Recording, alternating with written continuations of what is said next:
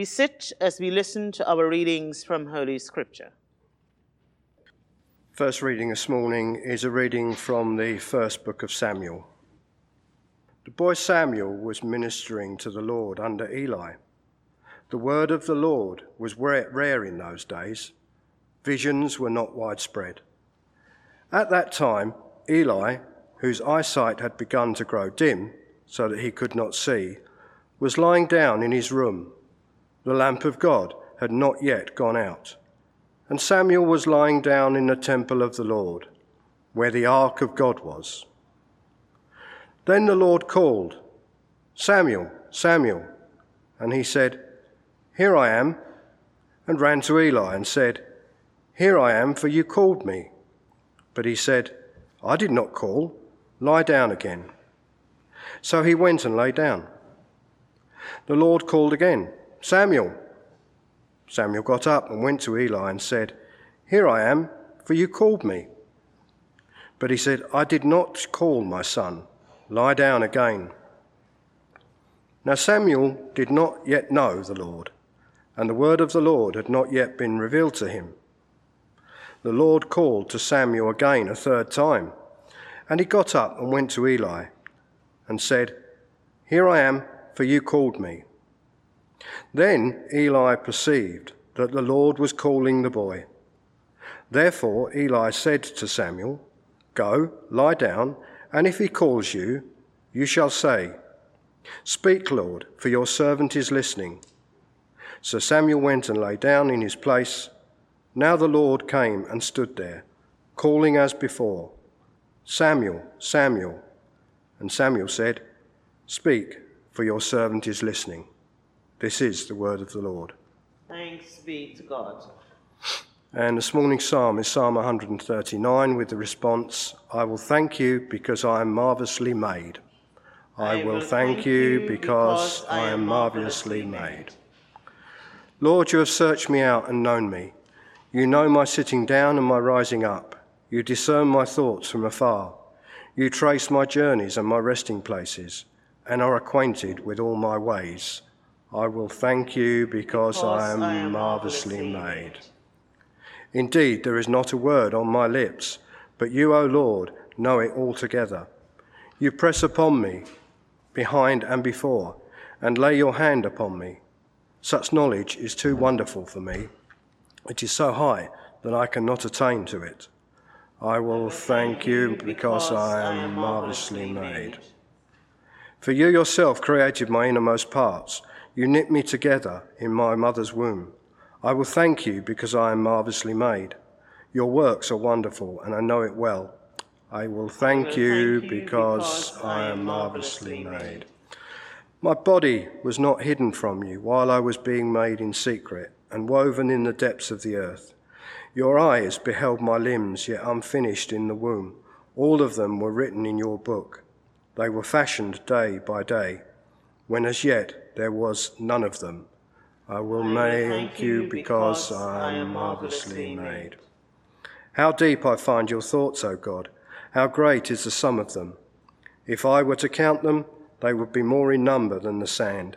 To count them all, my lifespan would need to be like yours. I will thank you because I am marvellously made. And our second reading this morning is from the book of Revelation. I saw in the right hand of the one seated on the throne a scroll written on the inside and on the back, sealed with 7 seals. And I saw a mighty angel proclaiming with a loud voice, "Who is worthy to open the scroll and break its seals?" And no one in heaven or on earth or under the earth was able to open the scroll or to look into it. And I began to weep bitterly because no one was found worthy to open the scroll or to look into it. Then one of the elders said to me, "Do not weep. See, the Lion of the tribe of Judah, the Root of David, has conquered, so that he can open the scroll and its 7 seals."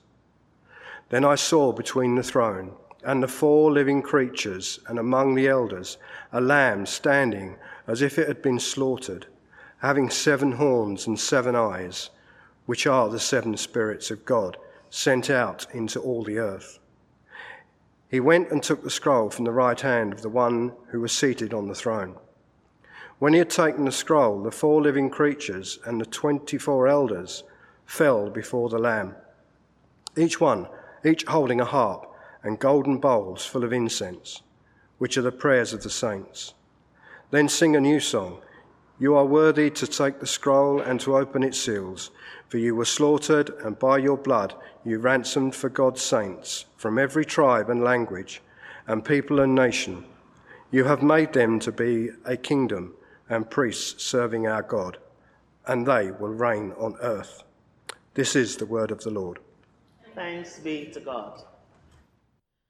Please stand as you're able to receive the gospel. Alleluia, alleluia. Christ was revealed in flesh, proclaimed among the nations, and believed in throughout the world. Alleluia. The Lord be with you. And also with you. Hear the gospel of our Lord Jesus Christ according to John. Glory to you. Jesus decided to go to Galilee. He found Philip and said to him, "Follow me." Now Philip was from Bethsaida, the city of Andrew and Peter. Philip found Nathanael and said to him, "We have found him, about whom Moses in the law and also the prophets wrote, Jesus, son of Joseph from Nazareth." Nathanael said to him, "Can anything good come out of Nazareth?" Philip said to him, "Come and see." When Jesus saw Nathanael coming toward him, he said of him, "Here is truly an Israelite, in whom there is no deceit." Nathanael asked him, "Where did you come to know me?" Jesus answered, "I saw you under the fig tree before Philip called you." Nathanael replied, "Rabbi, you are the Son of God. You are the King of Israel." Jesus answered, "Do you believe because I told you that I saw you under the fig tree? You will see greater things than these." And he said to him, "Very truly I tell you, you will see heaven opened and the angels of God ascending and descending upon the Son of Man." This is the gospel of the Lord. Praise to you, O Christ. Please sit and pray that I speak and you hear, in the name of the Father, and the Son, and the Holy Spirit. Amen. So today we continue in the season of Epiphany, the season of appearance, manifestation of Jesus Christ in the world. And I'm sure you've heard people saying, "I've had an epiphany." They had a moment of sudden revelation. Something came to them and they realized that is what it means. And the Greek word indeed for revelation from our reading today from Revelation Apocalypse implies the uncovering of secrets. And the secret of God are contained in the scroll, says the book of Revelation. And that scroll is the human history as told throughout Scripture. And the only one worthy to reveal the secrets of the Scriptures is the one who is their subject, Jesus Christ, who is the Son of David, that conquering Lion of the tribe of Judah, the Lamb of God, who still bears the wounds of his passion, the Lamb of God who was slain for us, who was sacrificed for us. And Revelation invites us to remember that our personal faith, our communal faith, is a small part of a big canvas on which all human history resides. All human history, as told through the Scriptures, all hope, all suffering, all calling. And today we have stories of the calling of the prophet Samuel when he was a young man, the calling of Jesus' disciples. So I invite you, as we go through the calling of Samuel, of Nathanael, to find in ourselves, in our community, space for God to be revealed to us, for the Word of God to be revealed to us, for God to call us into service here where we are and wherever you are, those of you who are joining us online. So we've joined Samuel as a young boy who is in the temple. You remember his mother Hannah praying for a child. She said to God, if you give me a child, I will lend him back to you. So Samuel was there in the temple. He served in the sanctuaries of worship. And it says, the reading says, in those days, the word of God was rare and the visions were not widespread. In what days? In those days, at the end of the judges, the time of the judges in Israel. And then Samuel came in between, before the kings. Because the Old Testament books go Joshua, Judges, Ruth, 1st and 2nd Samuel, Kings. So Samuel is in the middle there. So it was in those days. And the book of Judges said, everyone did as they saw fit. And that's how the end of Judges summarizes that era of Israel's history. Everyone did as they saw fit. So this is the sort of time we are talking about in those days. And the word of God was rare, visions were not widespread. So people weren't talking of God revealing God's self to people. They didn't know what God expected of them because there was no revelation of who God was and what God was asking of them. There was no communication from God without reference to that means of communication. Because if I say, I know God has called me to this, and you say, well, how do you know God has called you? I may try to explain that, but I know how I heard the voice of God talking to me. So there was no kind of word of God like that coming to them in those days, or people saying, I've had a vision from God, and I know this is what God is asking of me. It says also that Eli, the priest with whom Samuel was staying in the temple, he wasn't seeing very well. And you remember when Samuel's mother was praying in the temple, and he thought she was drunk. He said, what are you doing here? What kind of behavior is this? She said, Father, I'm not drunk. I am praying for a child. And should God grant me the wish, then I will lend the child back to God. And him not seeing suggests that his spiritual eyesight was also poor. Because Eli, the priest, he was trying to convince his sons of their responsibilities, their opportunity to minister to people, but they refused to listen. And so contrast this, their selfishness, with this young Samuel who hears and sees what no one else could hear and see. And he is the focal point of our story. And this hints to Samuel's life as a prophet later on, when he's called a seer, someone who sees on behalf of God. So we can liken the state of the people to spiritual darkness, spiritual blindness.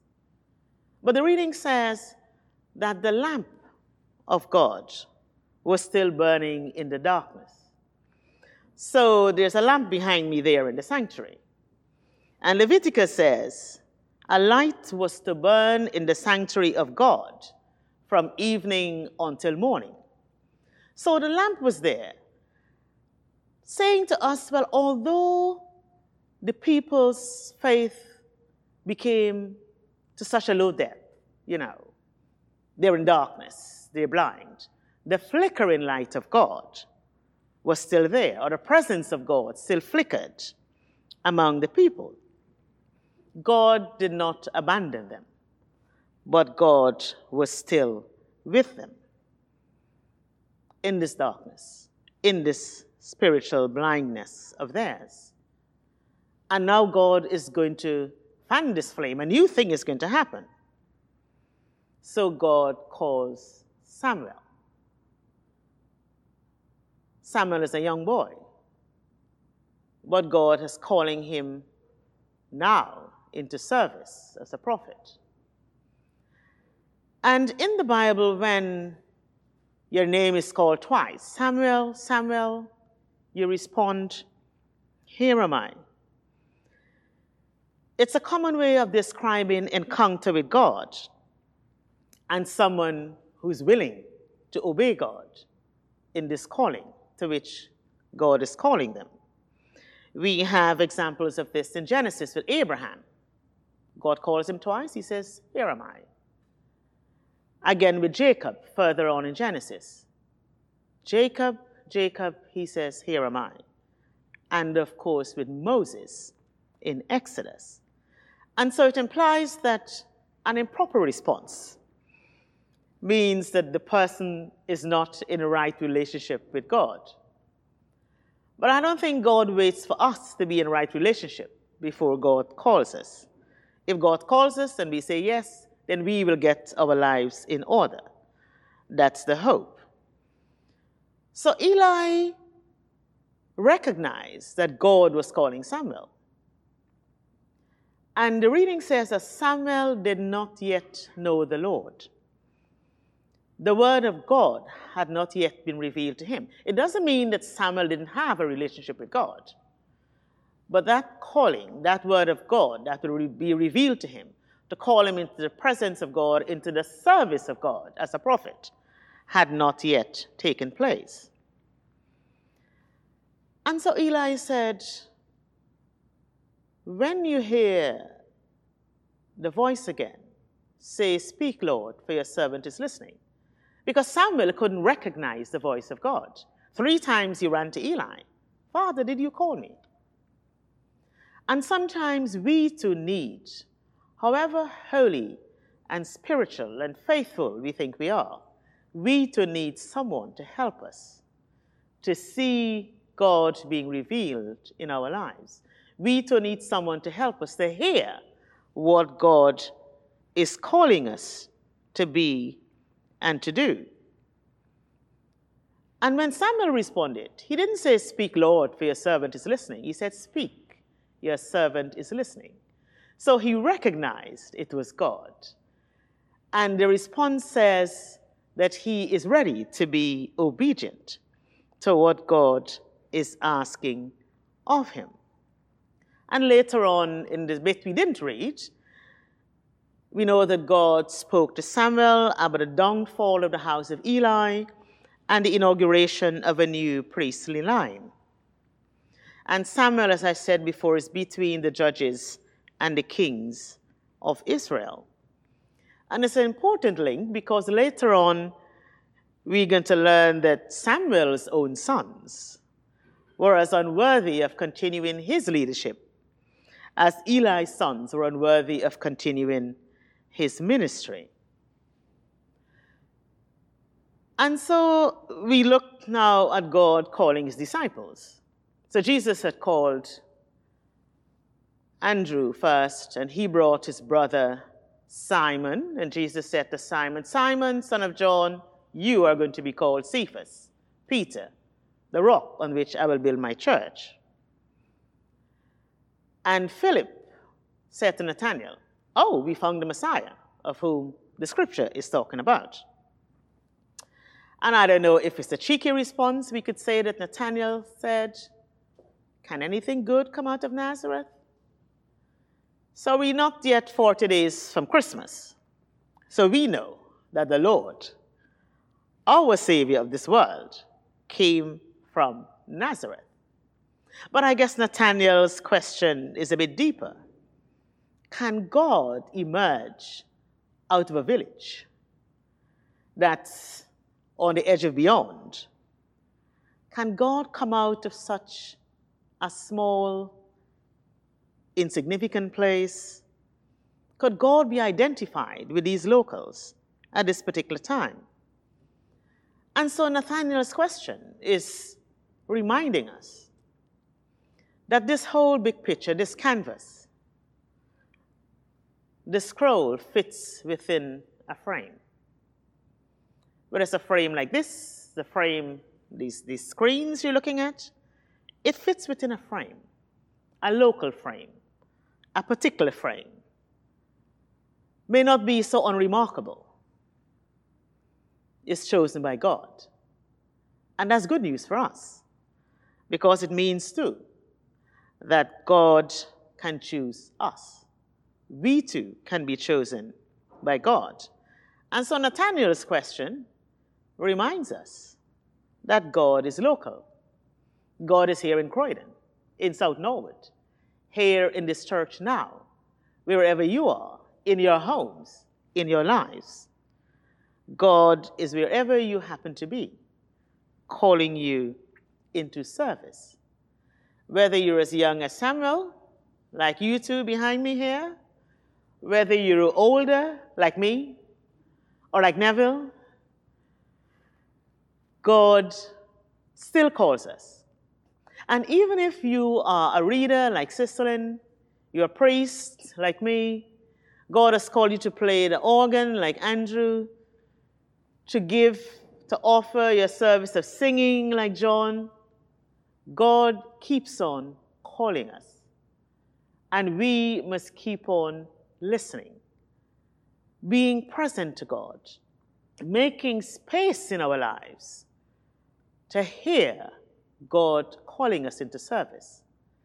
Have that space in which God could be revealed to us, not only during Epiphany tide, but always. And so, Samuel, here am I. Follow me also applies to us as we say yes to God, whether God calls us, Pauline, Pauline, Colin, Colin, here am I. Follow me. And we follow God. Like Mary said yes, and she became the mother of our Lord. So we too must be prepared to say yes to God and trust God for wherever God may be leading us. In the name of the Father, and the Son, and the Holy Spirit. Amen.